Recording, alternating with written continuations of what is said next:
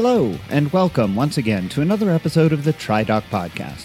I'm your host, Jeff Sankoff, the TriDoc, an emergency physician and multiple Ironman finisher coming to you from beautiful, sunny Denver, Colorado. With the recent cancellations of races here in North America going into October, it's looking more and more likely that 2020 is definitively going to be remembered as a lost year. While many have managed with virtual racing and some have been lucky enough to take part in small local events, the vast majority of athletes around the world have been faced with a total loss of all of their events, and that includes me.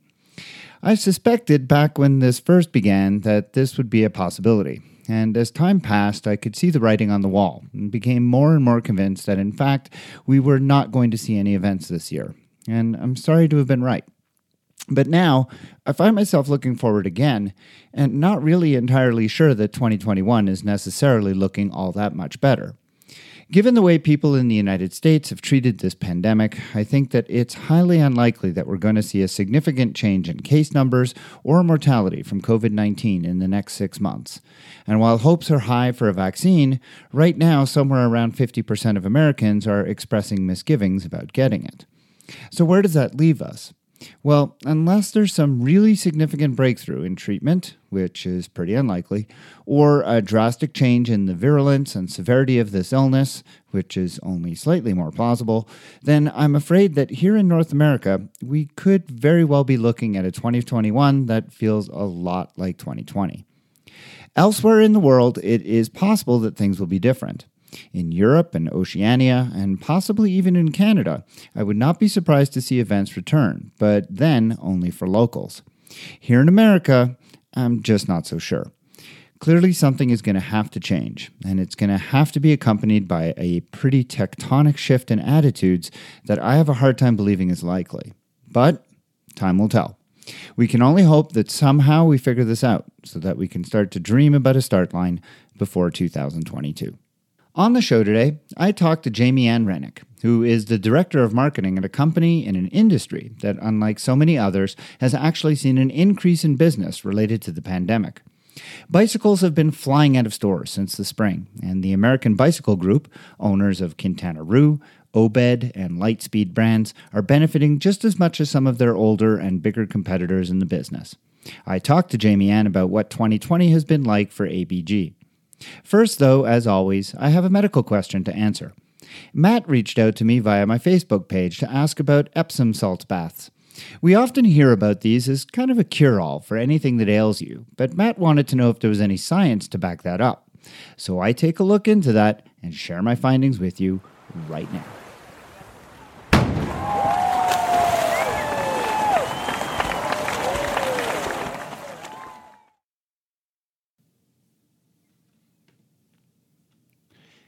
On this podcast, I take on a lot of tough subjects related to whether or not product X is likely to really do what it's advertised to do with respect to making you train, race, or recover better.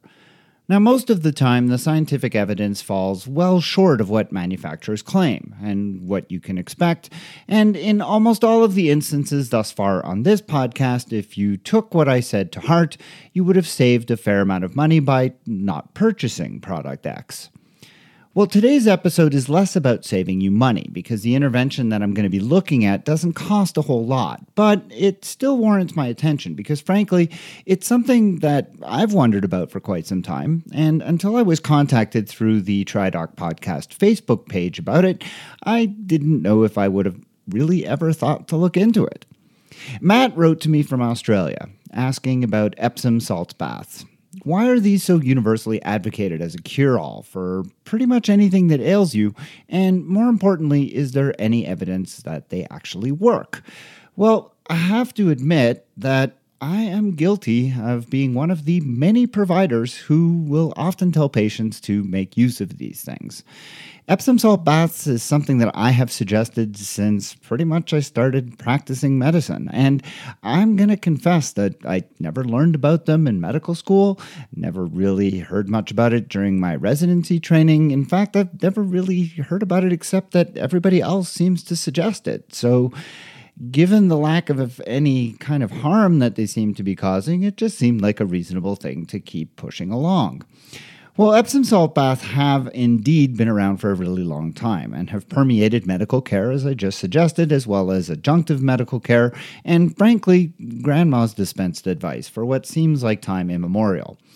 So it would seem that if just about anything ails you, an Epsom salt bath could be recommended as the cure. Well, I did a little bit of research and found that Epsom salts have a pretty interesting history, but not a whole lot of evidence to support almost any of the suggested uses, save for one. However, I don't really have much negative to say about them because, let's face it, Epsom salt baths are really inexpensive, don't really cause a whole lot of harm, and as we're going to see, using them can be kind of relaxing.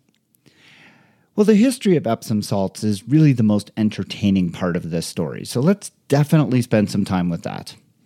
The summer of 1618 saw England gripped by drought. But as Henry Wicker, a local cowherd, walked across Epsom Common, which is about 10 miles southwest of London Centre, he came across a pool of water from which his very thirsty cattle refused to drink. The water, it turned out, coming from that spring, tasted very, very bitter, and when evaporated, yielded a salt. And this salt was to become known forever after as Epsom salt because of its discovery there within Epsom Common. Now, unlike table salt, which is composed of sodium and chloride, this powder is too a salt, but instead is a compound made from magnesium and sulfate. And locals would dissolve this salt in beverages or drink the water straight from the spring itself and learn quickly that when doing so, it had a remarkable laxative effect due to the effect of the magnesium on the gut. And this is true even to today. There are several popular over-the-counter laxatives that can be purchased, such as milk of magnesia, which essentially just use magnesium salts to get you moving. Well, in 17th century England, where dietary fiber was tough to come by, this particular medicinal effect was very welcome. And the town of Epsom soon had a burgeoning spa business for the many English who, for lack of a better description, were really stuck up. But Wicker and others also thought they saw something else in those cattle who first refused to drink from the bitter spring water. He and others swore that wounds on the legs of his cows healed faster and without infection if they were let to wade through the salty water. And it was from these reports that the healing effects of Epsom salts began and have ever since been propagated. At the time, when news spread about the well and its healing effects, people would come from all over the London and even Greater England area to Epsom Common to bathe in the water to soothe pretty much anything that ailed them, from gout to open wounds. And while they were there, they would drink several pints of the stuff, go for a brisk walk, and join their friends to take advantage of the purging effects of the water along the local wooded paths. I don't know about you, but it sounds like a lovely way to spend a day in the country. At any rate, as time has passed, Epsom salts have been recommended for skin conditions, sore muscles, and ingrown toenails, to name but a few of the many ailments for which the salts are purported to help. The idea is that when dissolved in water, the salt dissociates into magnesium and sulfate ions, and that the magnesium is absorbed into the body to do assorted good deeds. We know, for example, that magnesium is an important cofactor for many enzymatic processes, and that magnesium is found only in limited quantities in normal circumstances within the body. So, sitting in a pool of water that has very high concentrations of magnesium, so the theory goes, will drive that magnesium through the skin into the body and facilitate all of these different processes for which magnesium is a cofactor. Well, here, alas, is where reality diverges from the entertaining tales. First and foremost, it needs to be said that the magnesium in Epsom salt simply does not pass through the skin, so the premise by which the salts are purported to work is immediately undermined. Now, the reason for this is because your skin has an important function, and that is to keep stuff out, specifically anything that is ionized. And when in solution, magnesium takes on a cationic property. That is to say, it's a positively charged ion in the water, and there's no way it's passing through the skin. Well, not too surprisingly, there is really vanishingly little actual science that has been done to support or refute the claims of what Epsom salts can do. But the reality is that what studies have been done have simply shown no real benefit. And this goes for the healing properties as well as the soothing properties. Now, with that being said, I think that it's important to note that Epsom salts baths are usually very warm, if not particularly hot baths, and there is plenty of anecdotal and scientific evidence to support the fact that a hot bath can be very soothing, especially for sore muscles, one of the ailments for which Epsom salt baths are recommended. So while the Epsom salts themselves may not add a whole lot to the equation, I don't want to discourage anyone from the practice of using hot baths, with or without the salts, to treat their tired and aching bodies. Many people really like the feel of Epsom salts baths, and I, for one, am not going to discourage this practice, since, as I said before, this is a relatively inexpensive and generally harmless thing to do.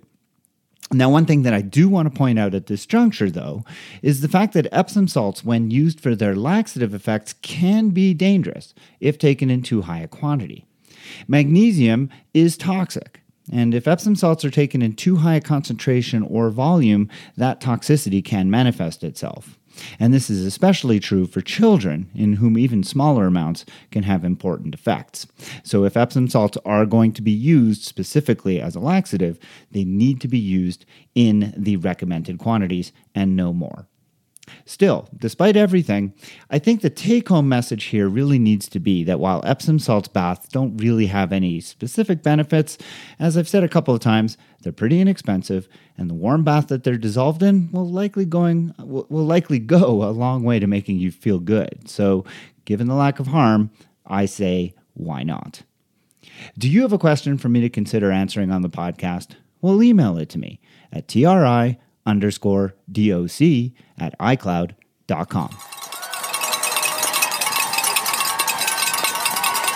Yeah! 2020 has been a year to forget in many, many ways, and we are only a little over halfway done with it. Economically, we're only starting to get a sense of how bad things are, and the effects will likely be felt for quite some time. One industry that has seen an uptick in sales and customers in general is the bicycle industry.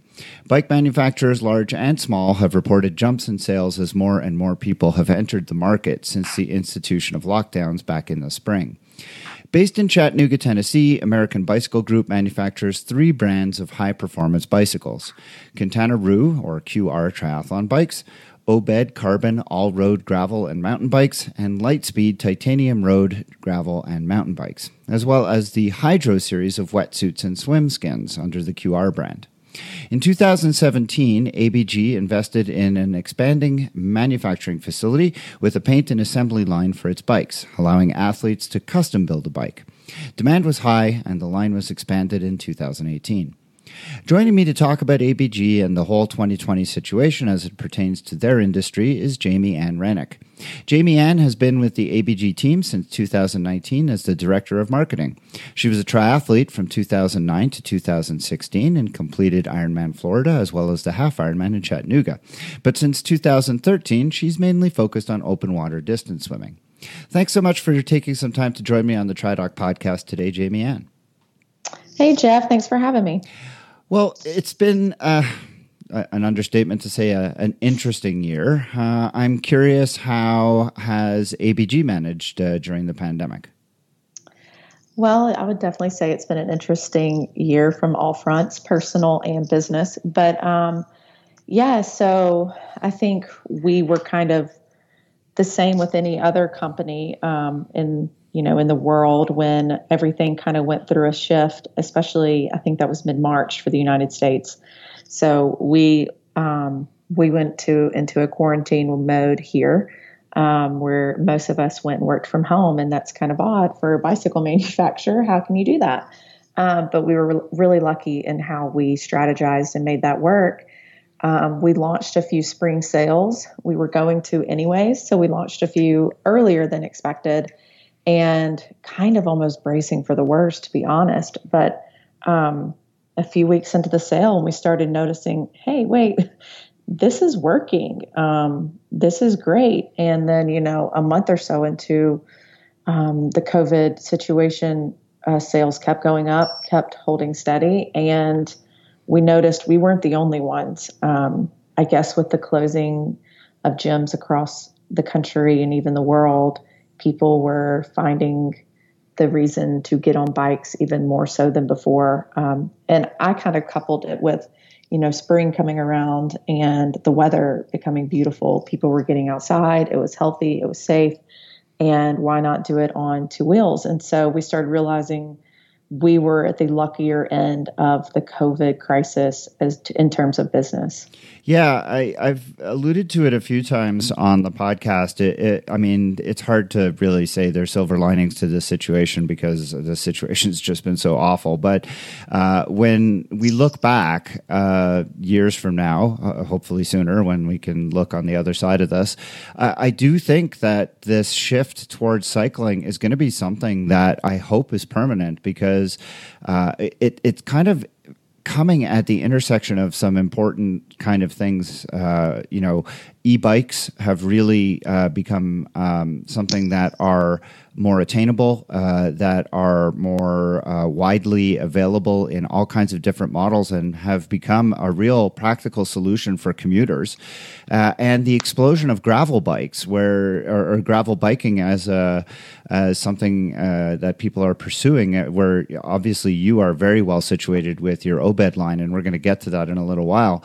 And it just seems to me that this introduction of people to cycling can only help those of us who have been cycling for a long time because, we've had many conversations on this podcast about the interaction between drivers and cyclists and how that all too frequently results in tragedy. And I can only think that more people riding bikes can just, lead to a better understanding of cyclists in society as a whole. And your experience seems to be reflected in many other manufacturers. None of the manufacturers that I know of are publicly owned, and so none report their sales. But if you could give us some insight, like when you talk about increasing in sales roundabout, without giving away anything, like what kind of percentage are you talking about over what you would have expected from a usual year? Oh gosh.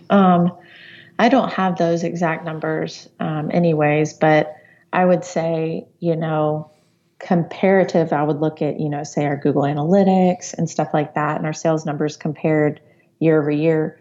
It was crazy to see even our Lightspeed brand was, hitting high numbers. Lightspeed is a very, very niche market.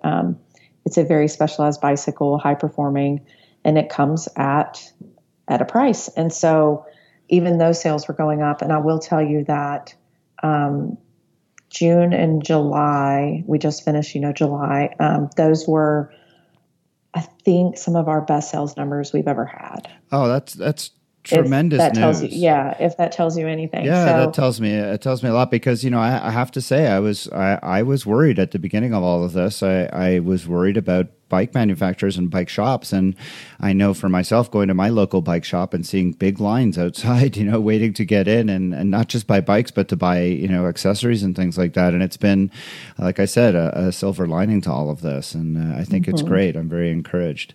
Where do you see things going for the industry? And especially for smaller manufacturers like yourselves, do you see yourselves expanding, or do you see yourself really like staying within your lane and doing what you do right now, or would, like, for example, e-bikes be something you would consider moving into as there is increased demand in that area? I wouldn't completely rule out e-bikes for American Bicycle Group right now. I don't think it's on our docket to do that, but I wouldn't completely rule that out. But I will see that I know that we've got not a lot, I don't know how to word that, but a good bit of product launches we're planning for the remainder of the year. Since we didn't have events to go to this year, which going to events is a big part of our business and especially our marketing, especially with Ironman, events getting canceled, we aren't traveling. And so to keep the momentum and keep the excitement up, we do plan to launch several bikes throughout the remainder of the year on all three brands. And so there are things we are going to release that we might not have released otherwise without the COVID pandemic. So I would definitely keep your eyes peeled for that, because I think we'll have some exciting stuff coming out. All right. That's good to know. Well, let's take a look at each of your different brands and see if there's anything we can learn about the different areas that you guys are in. And focusing first on triathlon, where has QR succeeded this year and in the past couple of years? Because we've seen tremendous growth in the QR brand. And where do you hope to grow in the future? So yeah, at the beginning of this, you had mentioned that in 2017, we expanded our facilities. That is the year that we went customer direct. And so what that means for us is we do still have dealers all over the world, but we also sell direct to customers by purchasing online. That was a huge shift for us. We completely changed up our assembly line here and how we operate. So we can take a raw carbon frame and completely build it up to the customer specification. So when any customer purchases a bike from us, direct from us, we are literally building it for them. Kind of think about like a Domino's pizza. You order your pizza and they build it for you and you get it to your doorstep. That's exactly how we want, and that's how we build our bikes. And we want the customer to feel like they have a complete control of what their bike is and how it's going to arrive to their doorstep. We have different shipping methods. We have 35 different color and component and graphic options. We even offer custom. So you can completely control your bike from the get-go. And so we are not an off-the-shelf manufacturer. And that is very different for companies across the world. And so for QR, that was a huge shift for us.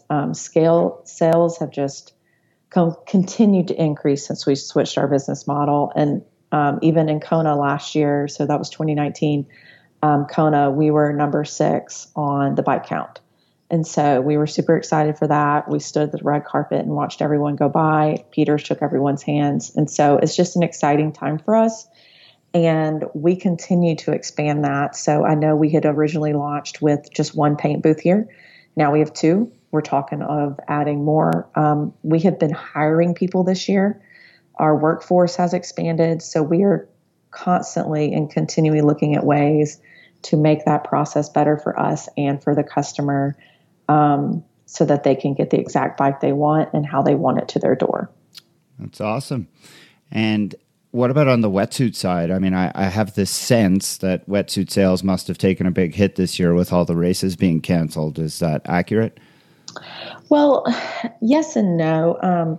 The wetsuits, we are the original triathlon wetsuit, so we pride ourselves in our wetsuits. They're fantastic. We also have swim skins, but that has never meant to be a big side of our business because we focus on our bikes a lot.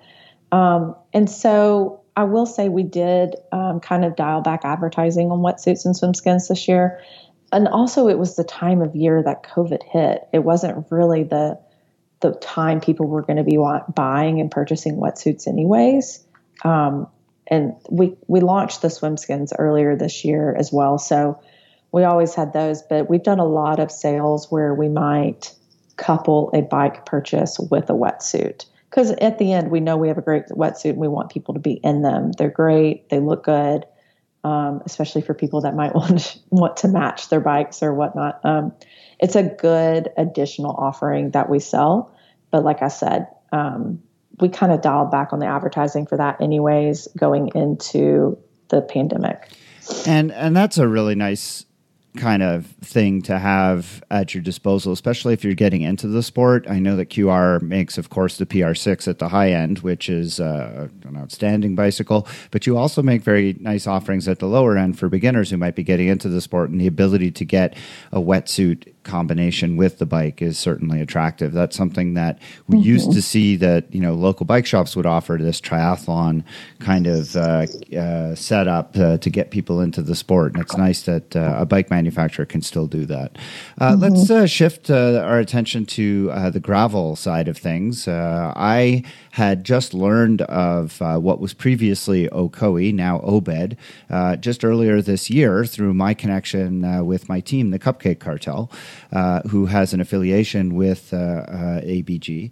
And I was really impressed by your owner, who took to heart what was going on with the Black Lives Matter movement and learning about the history of Ocoee, which is a town in Florida that your bicycles took its name from. And when he learned that history, changing the name. So could you give us a little more insight onto that? I've spoken about it on the podcast earlier this year, but I'd love to hear it in your words. What was that story and what led to the name change?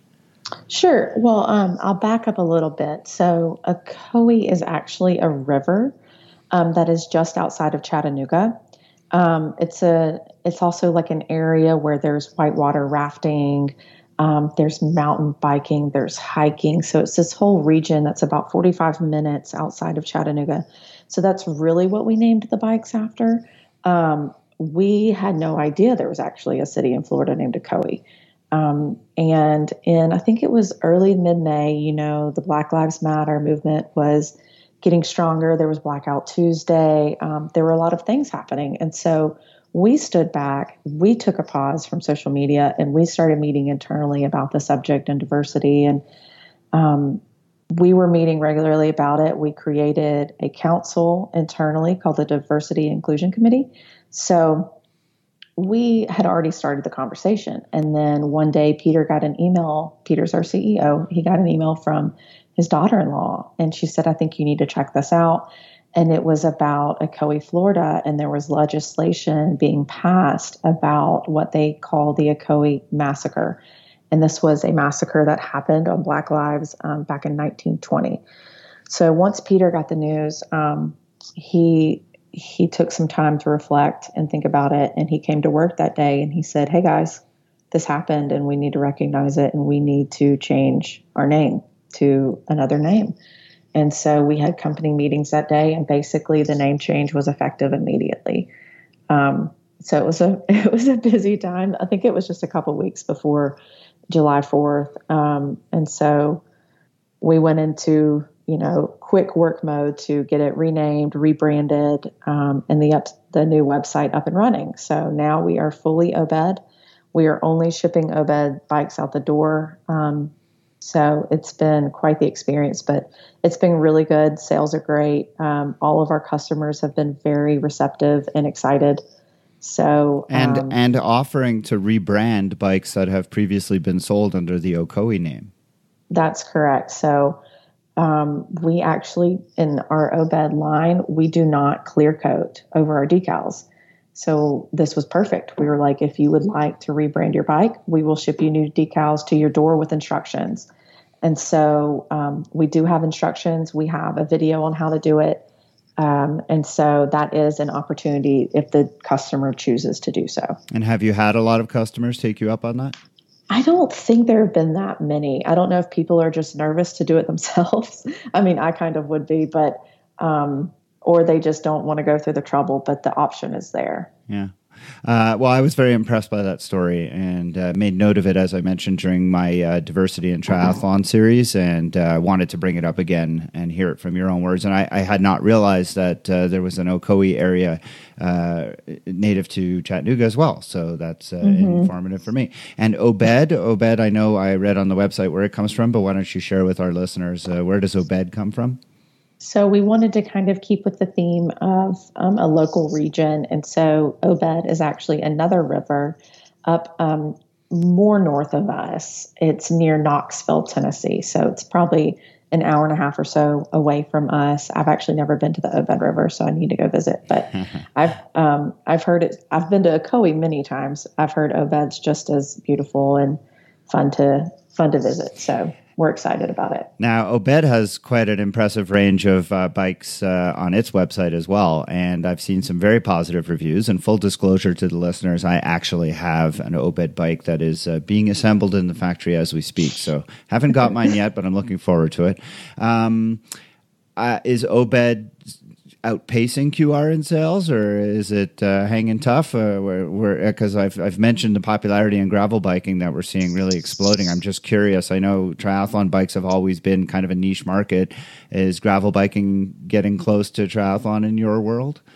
Well, we sell gravel bikes on both our Lightspeed line and our Obed line, and they are both doing extremely well. I would not say they are outpacing QR, because QR is just a phenomenal brand, does extremely well. Gravel is still newer to people. And so, but yes, we are doing very well on our gravel bikes on both lines. But it's still just gaining momentum, but it's doing really, really well. Great. And I do want to finish with just a couple of questions on Lightspeed, because I had thought Lightspeed had disappeared. You guys have done a good job of kind of hiding it. Lightspeed was a niche name in triathlon for a long time as a leader in titanium craze, really before carbon got all the attention. Do you know, are there any plans to make a titanium TT frame again? It's funny you asked that, because I was in Kona this past year in October, and I kept seeing there were several Lightspeed titanium. Oh yeah, those bikes will last forever. In Kona, I was like, look at this. This is great. Of course, we talked to all of them that we could and let them know that, that's also one of our brands. And it's always exciting to see them. But I don't see us revisiting the triathlon bike on that brand. We really try to stick to strict road and gravel and mountain for the Lightspeed brand. And it's interesting. I would not have thought of titanium as a gravel or mountain bike frame, but why not? I mean, it's super strong, it's super light. But again, you mentioned it's more of a high performance thing, and because of its priciness as a material.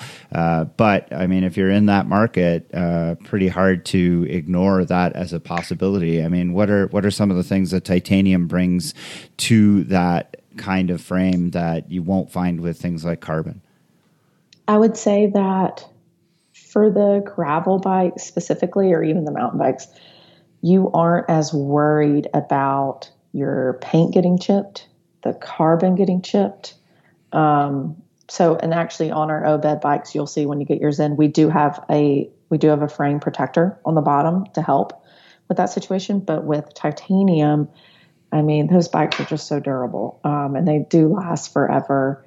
And I think it just depends on how serious you are, how much you plan to ride or race. If you're going to go out and do, the 200, I don't want to call it Dirty Kansas, but they're renaming as well. But the DK 200 or anything like that, those are some pretty intense rides. You might want to look at a, Lightspeed titanium. However, 2 years ago, or last year, 2019, one of our guys rode an Obed, which was then an Ecoe Boundary gravel bike, at DK, and I think he did the 100, and he got second or third place.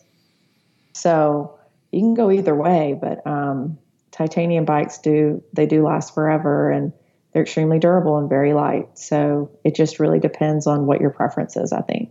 Lots of options.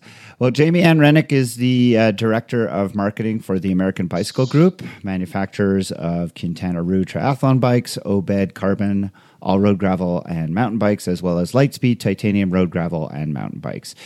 Jamie Ann joined me today from the ABG manufacturing facility in Chattanooga. Thank you so much once again for joining me on the TriDoc podcast. You're welcome.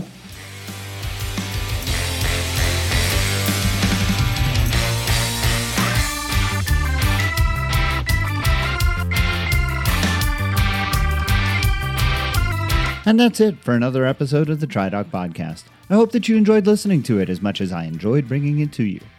You can find archives of all of the shows, as well as a handy collections feature where I have grouped the shows by category at the-tridoc-podcast.captivate.fm. Do you have questions about any of the issues discussed on this episode, or do you have a question that you'd like me to consider answering on a future episode? Well, send me an email at tri_doc@icloud.com. If you're interested in coaching services, please visit tridoccoaching.com, where you can find a lot of information about me and the services that I provide. You can also follow me on the TriDoc Podcast Facebook page, TriDoc Coaching on Instagram, and the TriDoc Coaching YouTube channel. The music heard at the beginning and the end of the show is Radio by Empty Hours and is used with permission.